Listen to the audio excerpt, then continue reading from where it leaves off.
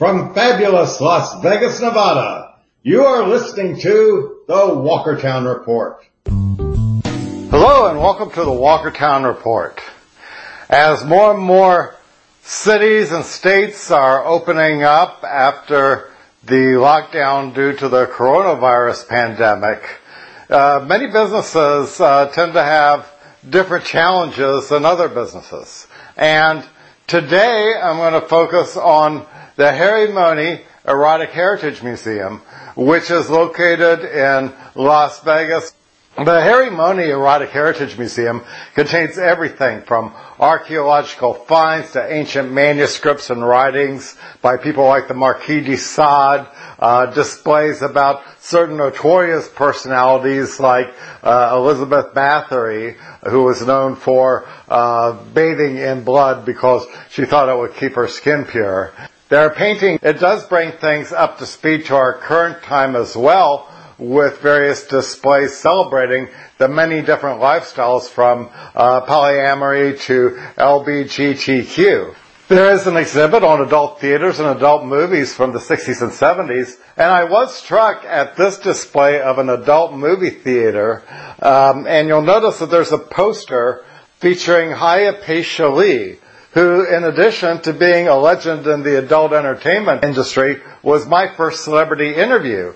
And believe it or not, when I had her on my show back in the early 90s, we didn't even talk about the adult video industry. My father is the one who was of a strict Baptist background, Southern Baptist upbringing, no shorts for the girls, no cards, no red dresses, and dancing is sinful. Yeah, a whole 9 yards, yeah. So they noticed that I was depressed and going to church, 6 or 7 days a week. Of course, the minister was brought in to, what is the depression here? And, I felt like I had some camaraderie built up there after a little bit of time with this particular preacher. And he, I confided in him what had happened to me with my stepfather, the sexual abuse and things like that. And he said, well, let's pray for your forgiveness, for your sins. For your forgiveness. Wait a minute. I'm 12 years old here. You're telling me my forgiveness for my sins? I think we're talking about this man here that did something. And it was like, well, honor thy mother and thy father, and thou shalt not question authority.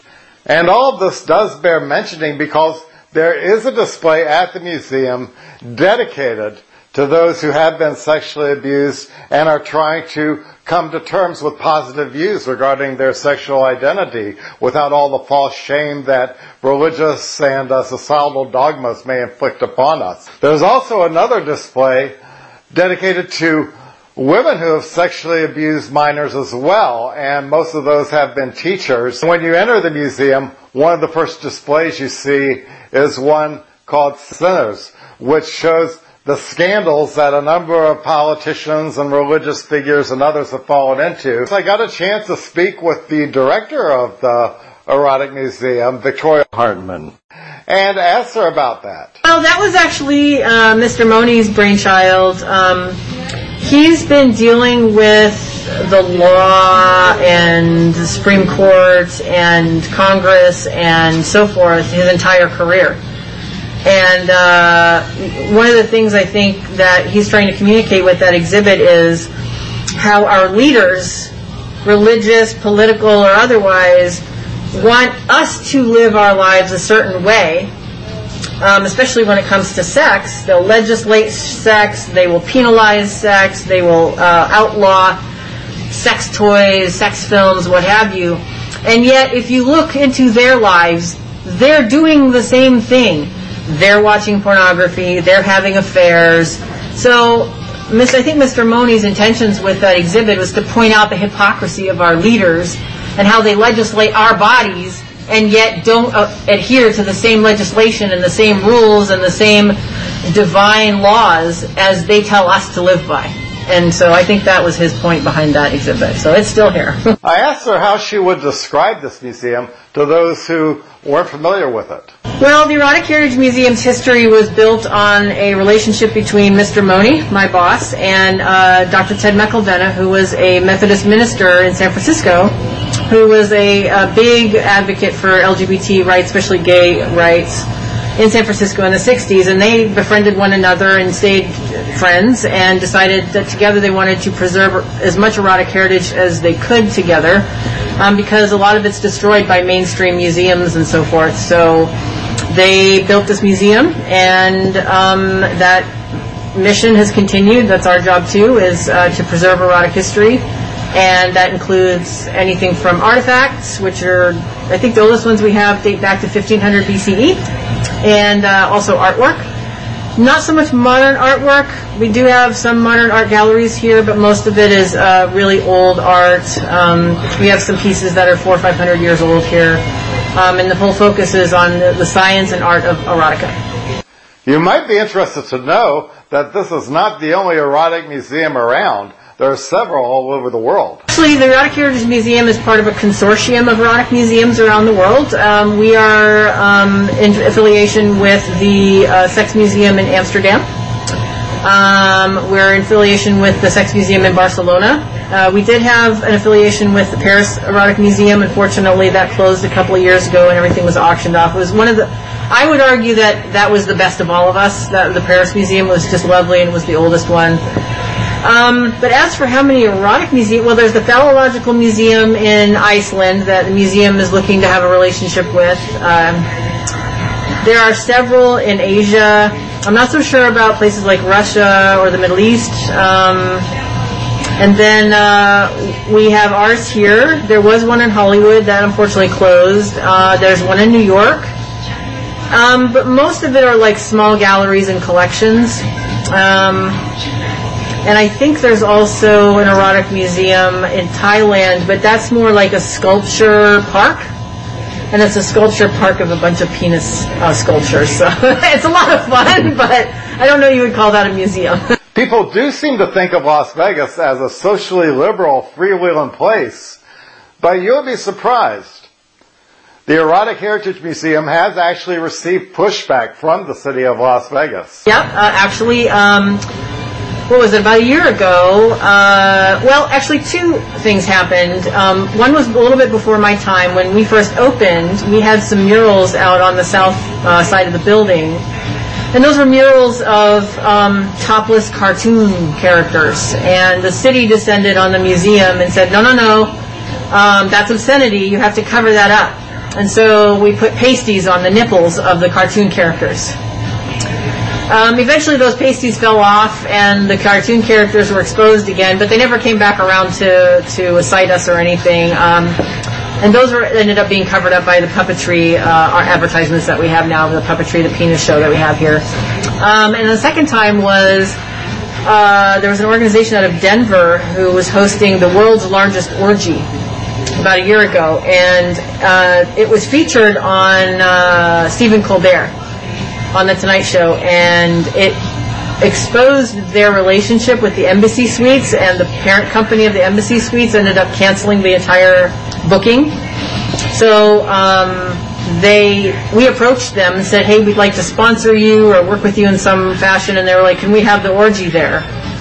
And once we announced that, and we were going to close the museum to the public. It was only going to be for the attendees, and they were basically renting the building out. I was visited by Vice, by Las Vegas PD. I got calls from our attorneys that the city government had called our attorneys. And then I got another visit from Vice, and then we had to bring on one of our ACLU attorneys, the same gentleman that defended the Green Door here in town. And at the last minute, the folks who were organizing it got a cease and desist, and they moved it to the Green Door like an hour before the event. So, yeah, Vegas is actually a lot more conservative than you would think. Yep. The Green Door is not the only sex club in Las Vegas. There's also the Red Rooster and another place called the Studios, as well as several other smaller groups that might meet in people's homes. How will COVID-19 affect the alternative sex clubs as well as all the various lifestyles that are out there? That's the $64 million question. COVID-19 has affected dating. It's affected the swingers. It's affected hookup culture. It's affected a lot of people because, unlike HIV, where you can, if you're meeting up with a hookup partner, and you can take PrEP for it, or you can take suppression medications that make you undetectable and untransmissible, you can test for it, right? COVID, you can't test for. You could be infected and test negative.